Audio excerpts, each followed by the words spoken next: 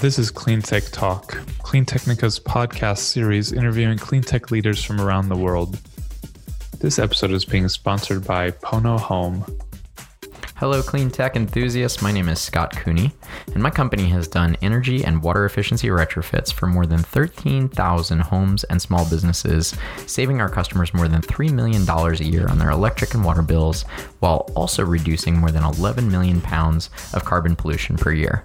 Would you like to start offering this type of service in your community, do it for a living, make money? You can. Check out homeefficiency.com for more info. We do flat fee consulting to help you get started with our model, training you, giving the inventory, tools, software, and support you'll need. No royalties, no hidden fees, no sneaky add-ons. You can just get started. Ready to work with your hands and make a difference every day? Do it. Go to homeefficiency.com.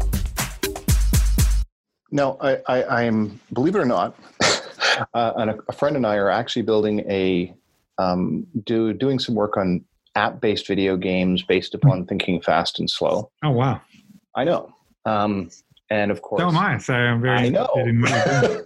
We're doing something that's just light and cheerful initially to change some of the standard games to changing emotional states of emojis from smiley and frowny to, an appropriate target state.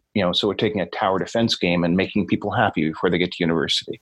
We're taking a blocks game where you're just doing a block shooter and making unhappy faces happy faces, and then they grin and then they sublimate. So it's a very positive, leave people happy thing, but it's very minor, superficial stuff compared to what you're doing, because you're doing Cranky Uncle.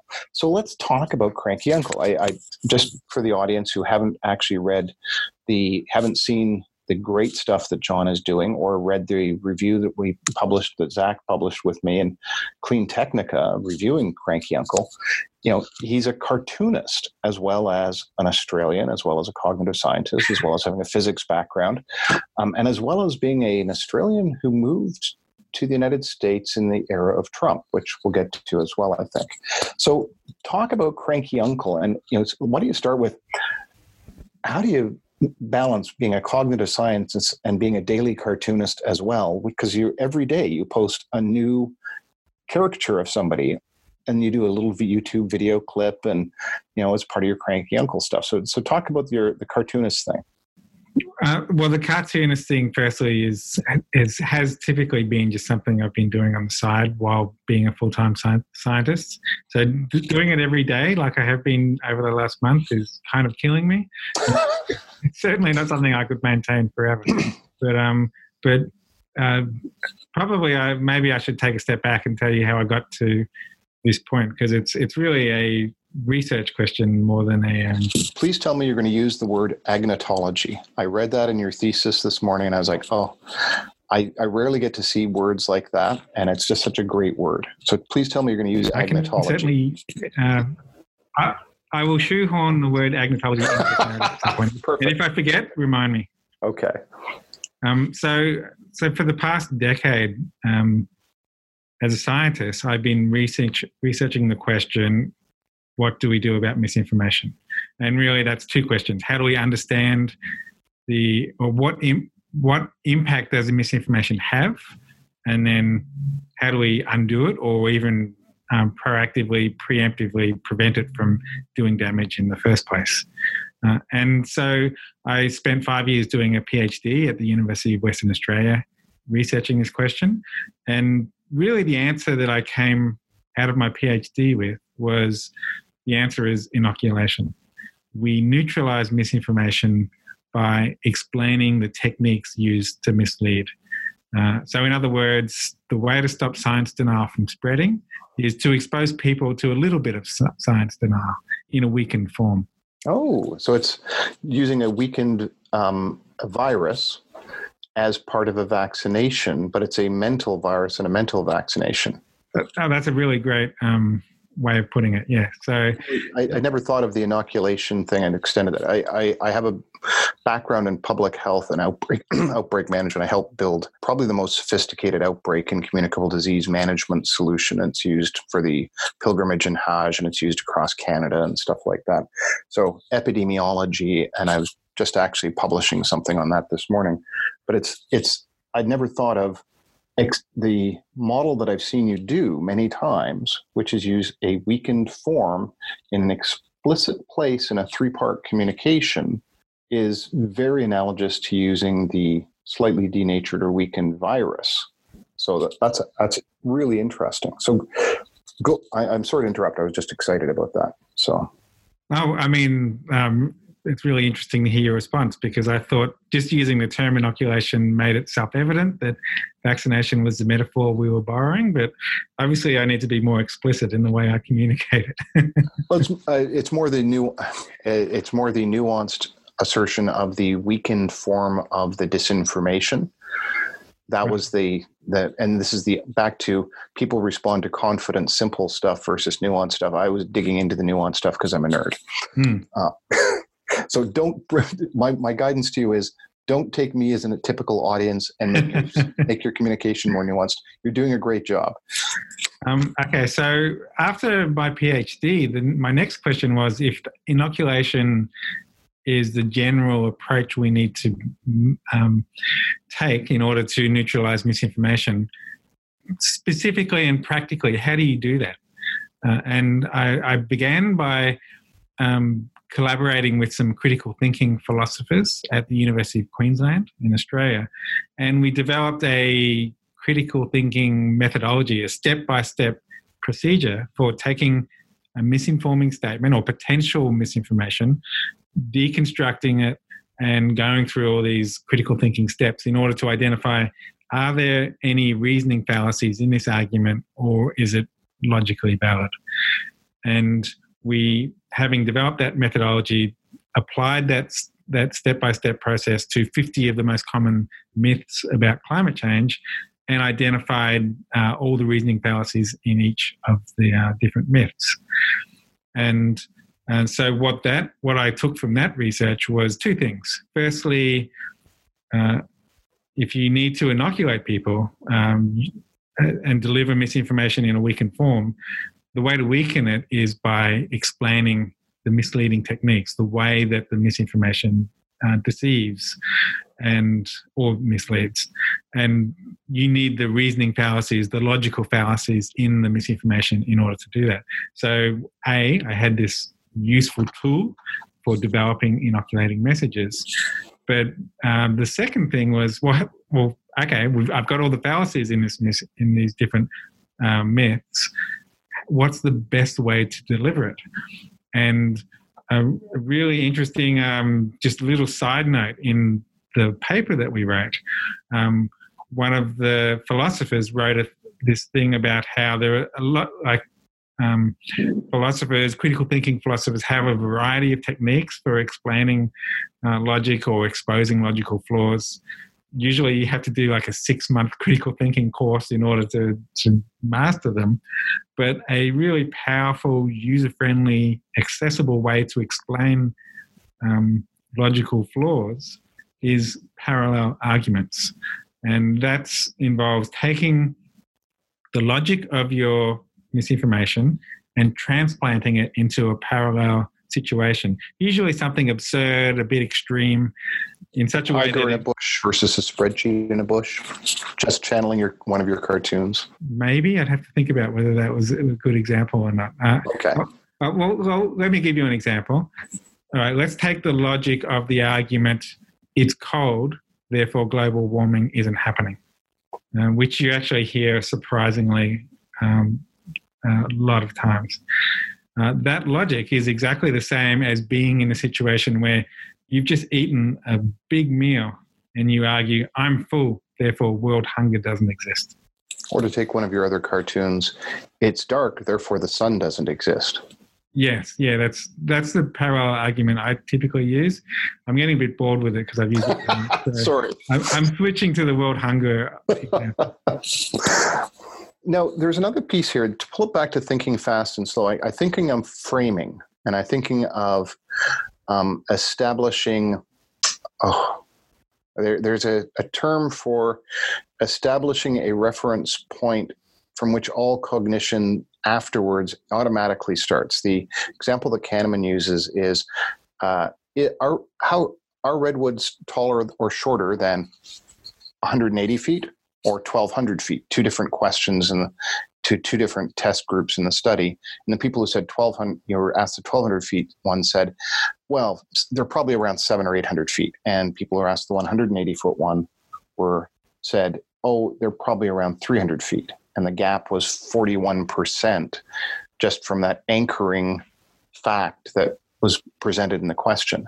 But this framing, this cognitive thing that just pulls out associations and draws us to it, I see it very clearly in your work, in your how you present stuff, because you start with the fact, then you present the disinformation, and then you present why the disinformation was wrong and the fact was right.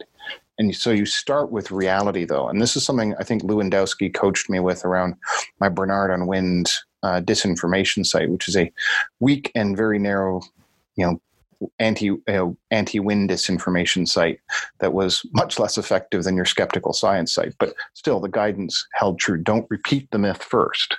So is that cognitive thinking and that structuring very clear in your mind about that, or am I extrapolating wildly from what I'm seeing?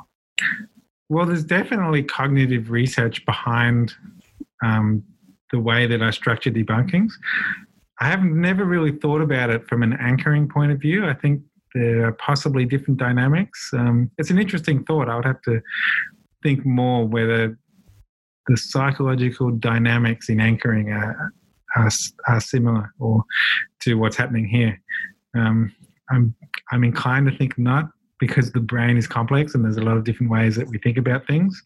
But I can tell you about the research that informs this approach. Perfect. The more familiar we are with information, the more likely we are to think that it's true. And so what early research into misinformation has found is that if you put the emphasis in a debunking on the myth rather than the facts, then over time, after they've read it, the details fade. And often the thing that you put the most emphasis on is the only thing that they remember. And so if the only thing they remember was the myth, which you repeat in the headline of your debunking or your fact check, then there runs the risk that they could end up believing the myth more after they've read your debunking than before. Now, that said, that research is, the results are nuanced. It depended on the age of the person. Some researchers have had trouble replicating that result. So it's not a clear-cut situation, but the general dynamic that putting the emphasis on the facts and communicating the facts as simply as possible as best practices for debunking are on sound theoretical foundations. This is Zach. I just want to chime in here because this point has sort of ruined me for a decade, because it's like you constantly see people debunking things by highlighting the myth first in a very loud way, often a very pronounced way, bolded, whatever, and it drives me crazy now, because it's like you just constantly see people reinforcing myths they're trying to debunk, and I see it on all kinds of topics, but I follow a lot of political stuff, and it's especially irritating to me on political news channels, because they do it so frequently. It's so repetitive. And then you also just know there's so many situations where people have the TV on in the background, like going through an airport or at a restaurant or hotel or something, and they just hear it over and over and over without even really focusing on it. But they just hear the claim, often presented as even people who are very sarcastic will present it in a way that just sounds like someone's making the claim strongly.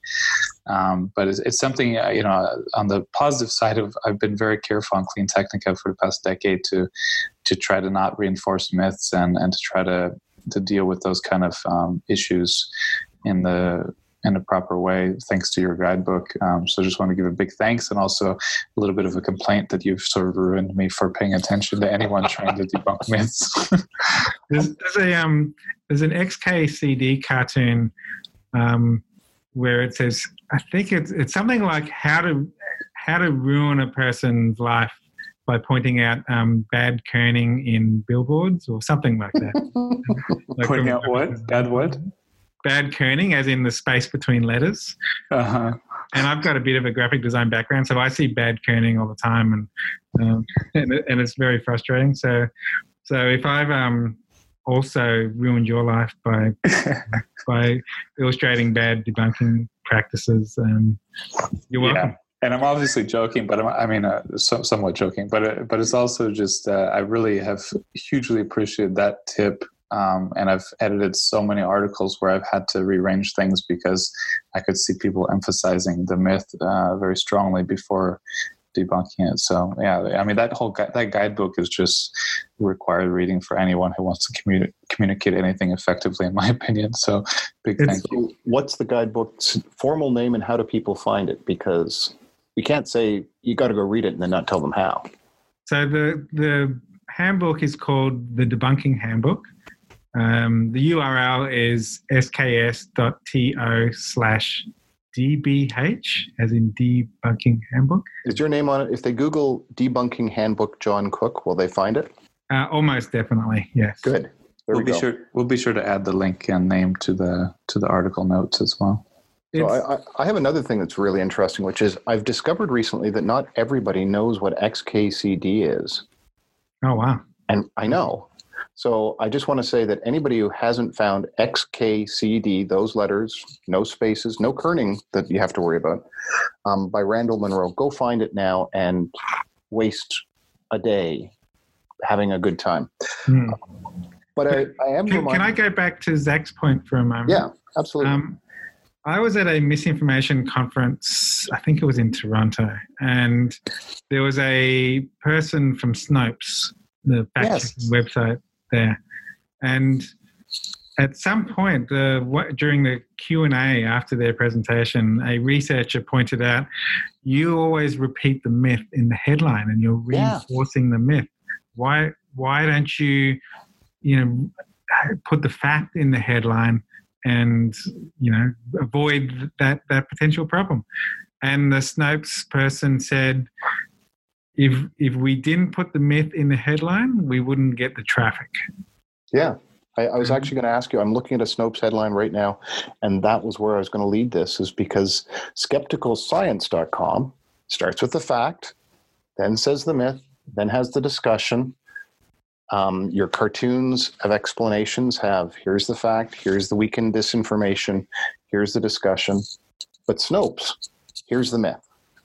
Yeah, so I think there's two things in that. Firstly, I can see the conundrum they're in because the way Google works, the way search engines work is you need to have the keywords of the myth in the headline in order to come up in search results. And so if they don't do that, then people aren't going to find their fact check in the first place. So that's the kind of catch-22 where technology is conflicting with human psychology. And that's a tricky one. The second thing is, and now I've forgotten it because I got so excited talking about the first point. I'm sorry. Maybe we can pull this back a bit. And if you remember the second point, we can do that. But what I was thinking about was inoculation is a slow thinking requirement.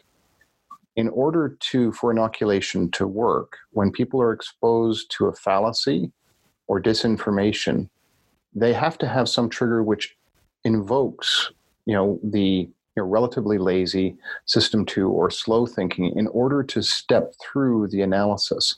Is this a significant challenge for inoculation? There's some really interesting work by Joshua Compton I think he's from Dartmouth, on this exact dynamic that you're talking about. Because there are two elements to an inoculating message. First, there's a warning of the danger of being misled. Second, there are the counter-arguments which explain how the techniques, the fallacies, the ways that you are potentially going to be misled. And essentially those two elements, the warning and the counter-arguments, are System 1 and System 2. The fast warning, appealing to your emotional response. Oh, wow, there's a threat. There's a threat of being misled. And then the System 2 slow thinking. Here are the the logical fallacies, here are the reasoning errors, and it's just much more requiring slow reasoned thinking to process that information. And what Josh's research has found is that it's the warning that does most of the heavy lifting in inoculating messages. It is the fast thinking part of the inoculation that has the most impact on actually inoculating people. That's a really interesting insight. Basically, it's increasing the skepticism about what they perceive and having some pattern for recognizing that it may be attempting to deceive. Essentially, yeah, I think that little thing you added there about detecting the pattern is the whole basis of my Cranky Uncle game. But yes, it is recognizing, that you might, being skeptical of sources. But the danger of that is you can make people skeptical to the point of cynicism, where they're skeptical of all sources. And so that means that if you inoculate in a kind of shotgun approach as opposed to a more surgical approach, you risk making people not only inoculating them against misinformation, but even inoculating them against accurate information and genuine news as well. And probably the most, I'd say, socially impactful or societally impactful example of that kind of broad brush shotgun inoculation is Donald Trump's fake news meme or talking point. He just says fake news, and that causes, a whole, like 1/3 of the population to be cynical about any mainstream news, which is very dangerous and harmful when the public distrusts institutions, including mainstream media. That hurts society. Well, and we're going to get to Cranky Uncle again, because I'm not going to let us get off this call before we do it.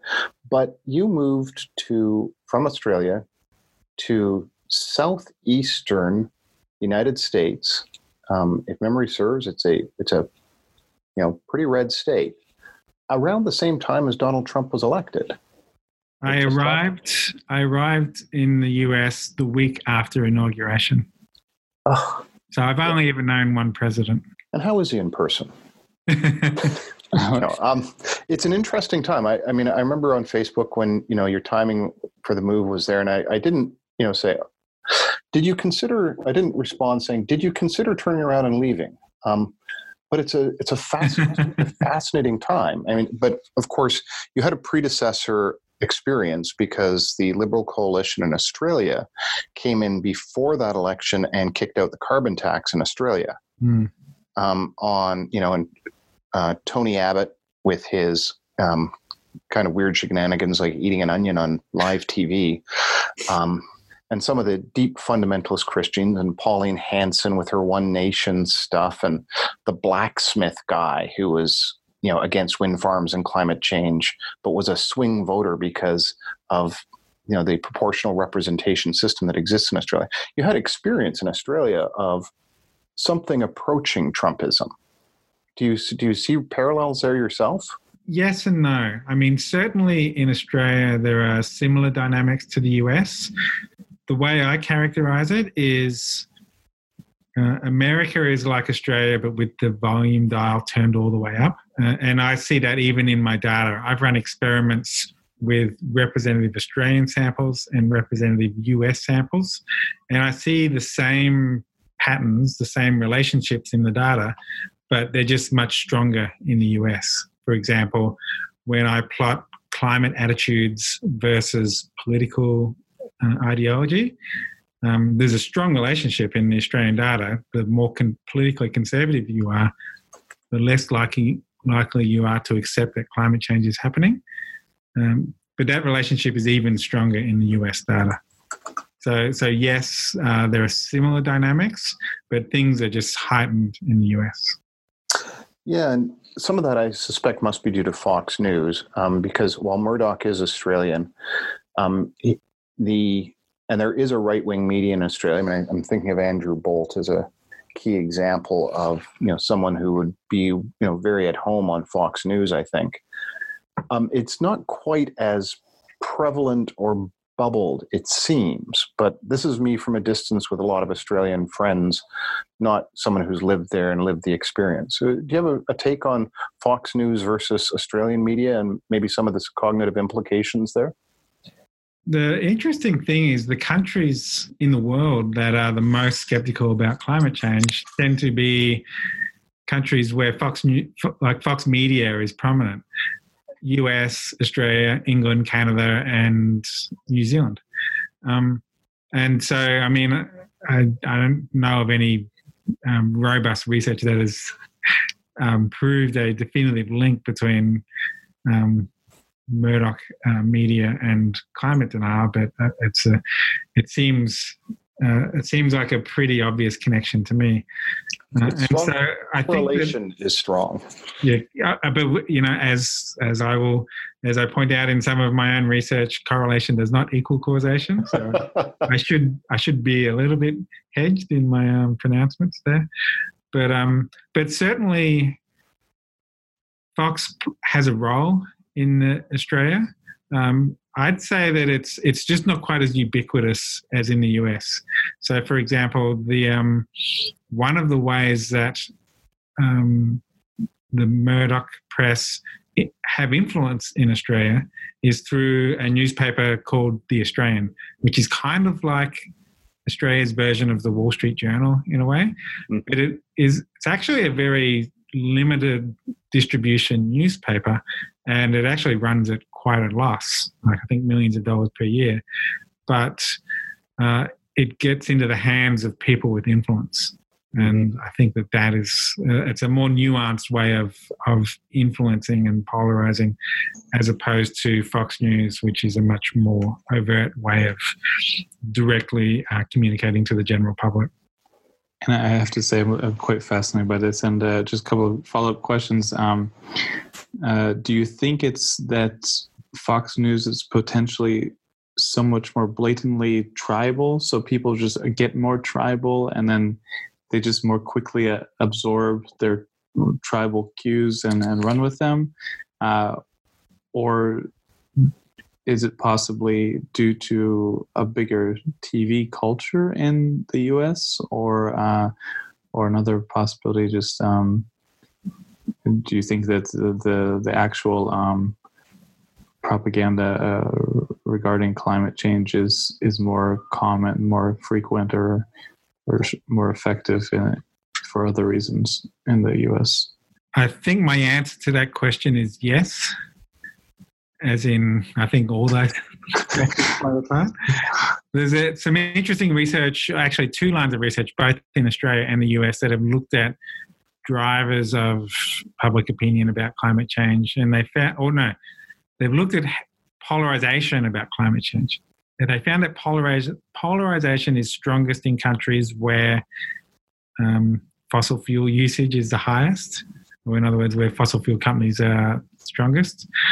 And so I think that there are a whole range of different actors in this situation that are all playing a part. The fossil fuel industry has poured billions of dollars into misinformation campaigns. Conservative think tank groups have been generating just mountains of misinformation since the early 1990s about climate change, misinforming the public. And often it's that alliance between these conservative groups and fossil fuel money that has enabled them to do all their work. And then you have all that content going through the media, going through politicians. One of the biggest predictors of changes in public opinion about climate change is elite cues. In other words, what are the political leaders saying? What are our tribal leaders saying about climate change? So it's a big melting pot. You've got the political leaders promoting misinformation, which comes from the conservative think tanks, which is funded by the fossil fuel company. You have to kind of holistically look at all these influences. Yeah, interesting stuff. I was just one last thing, and then I'm going to mute myself again. I've had a lot of laughing, by the way, listening. Just I'm muted, so unfortunately, you don't get to enjoy it. But I think that's one of the most fascinating things about the Trump era, which is he's basically dramatically changed Republican ideology and policy on several major topics, just because he's president, he runs the show, and like several things that he's just completely flipped the party on, and all of this, and the voters just basically went with it because they took the cue from him, despite like decades of Republican preferences and policy. So it's pretty scary and fascinating how much the cues of one kind of except that I would disagree. I would say that having done my own analysis, and John, you probably haven't seen most of this because you have different obsessions than Zach and I do, but I've published assessments of Republican likelihood of success in 2020 based on the climate issue alone. I've published assessments of the Democratic candidates, climate change plans, and stuff like that. And I've published a couple of times in different ways why conservative parties are actually regressive now and counterfactual rather than, actually fully present in 2020. And Trump just saw a group that had so divorced itself from reality that he was able to take it over. They don't have a core philosophy. He was able to succeed at taking over the Republican Party because they'd been heavily weakened by decades of leaning into irrational wedges of the populace for short-term strategic gain, but it's a Pyrrhic victory in the long term. So that's my take on it. John, you have a what's the word I'm looking for? Stranger in a strange land perspective on the United States. You aren't like me as a Canadian who is the mouse in bed with the elephant and worried that it's going to roll over in its sleep. You have Gina Reinhart instead of the Koch brothers. You have the Liberal Party oddly named instead of the Republican Party. But what's your take on this? Trump has actually changed the way I do research in a small but significant way. When I came out of my PhD, I was convinced that political ideology was the biggest driver of climate beliefs. And to the point where that was the question I asked in my research, was I asked ideology questions. What I learned over the last 3 years living here in the US is that tribalism is much more powerful than even ideology. And the fact that conservative ideology changed so easily on various fronts, whether it was on like free trade ideology or whether Russians are good guys or bad guys, that could so easily change depending on what the tribal leader was saying, made me realize, and then empirical work came out to confirm this, that political affiliation or tribalism is even more powerful than ideology. And we like to think of ourselves as believing things, but I think even more than that, we belong to our social groups. Yeah, that's so true of the evangelicals. But I think it's a universal human condition. Yeah, the thing that I'm leaning into these days is Trump's response at a news conference when asked if he considered climate change, global warming to be a hoax. He says, no, it's not a hoax at all. It's very serious. So basically he accepted climate change in press. And I've seen climate change denialists ripping their hair out, but I've seen other ones just pivoting now and saying, we've got better solutions because we're Republicans. Yeah, did you see that quote? And did it trigger you to think of these types of thoughts? I think that Trump's views on climate change are similar in a way to one of Australia's former prime ministers, John Howard. Mm-hmm. He originally was a climate denier and he questioned the science, certainly delayed on any climate policy. And then over time it became, in Australia, politically incorrect to deny climate science. Mm-hmm. And so he paid lip service to the science while still executing the same delays on climate policy. After he was no longer prime minister, then he came clean and said, actually, I never believed the science. I was just saying that because you had to get by. I think that if Trump ever does mouth words that seem to support belief in climate change, I question the genuineness of those. I think with him too, his opinion changes on everything depending on the moment. Like he doesn't have a core ideology on almost anything. That's it's just all about self-preservation. But I agree. His core ideology. What's that? About Trump and what's best for Trump. Exactly. The most like textbook kind of narcissism. However, but this is a negative topic. And I would just excellent cartoon book and game. We need to get to that. We have to close this one. We can reschedule another one, but I have to head off to pick up my daughter. But oh no. Okay, well, let's do this then. February 25th. Cranky Uncle, the book, is available. You can pre-order it through Amazon.com.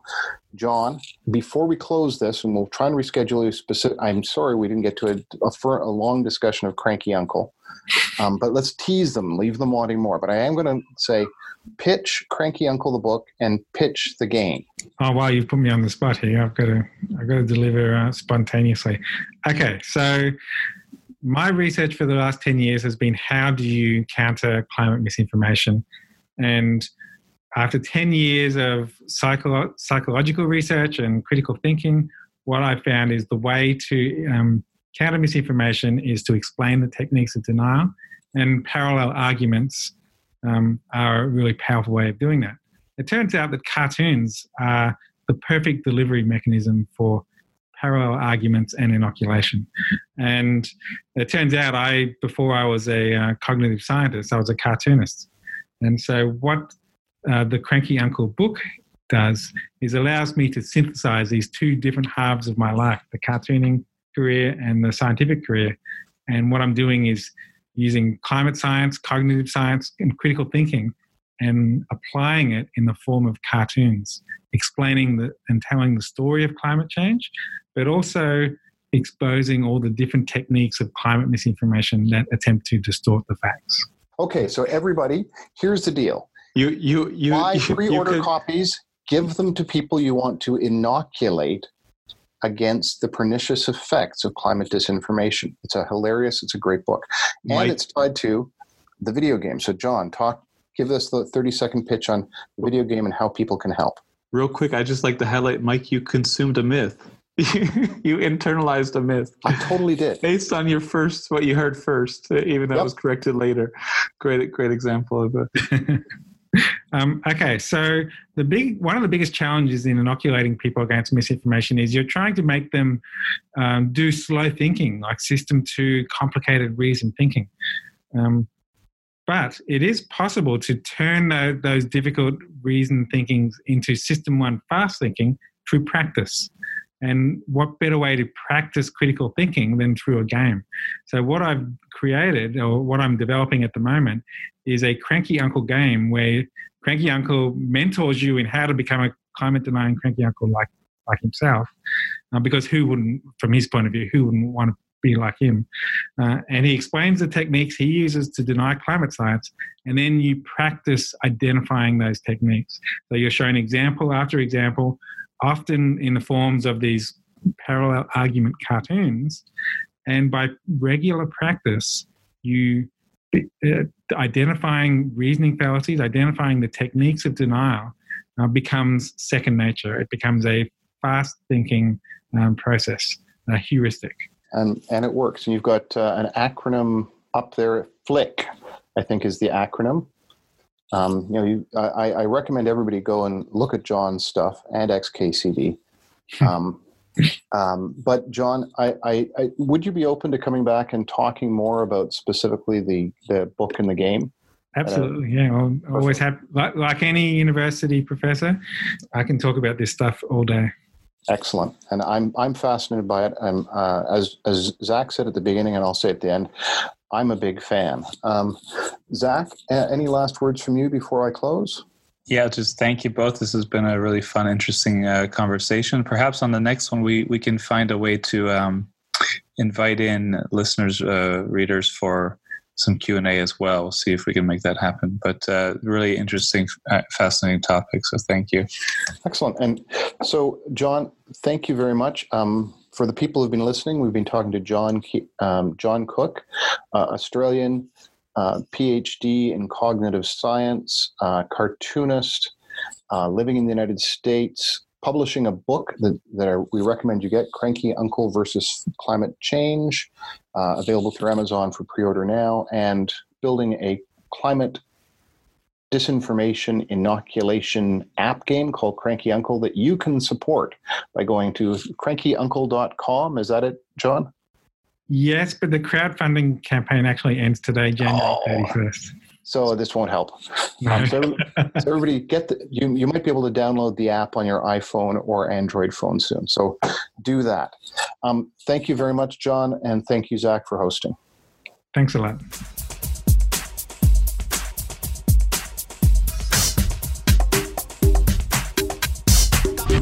Thank you for listening to Clean Tech Talk. Join us next time to get your electric fix. If you would like to sponsor our podcast, drop us a note. We are looking for more clean tech leaders to highlight on a regular basis as we fund Clean Tech Talk.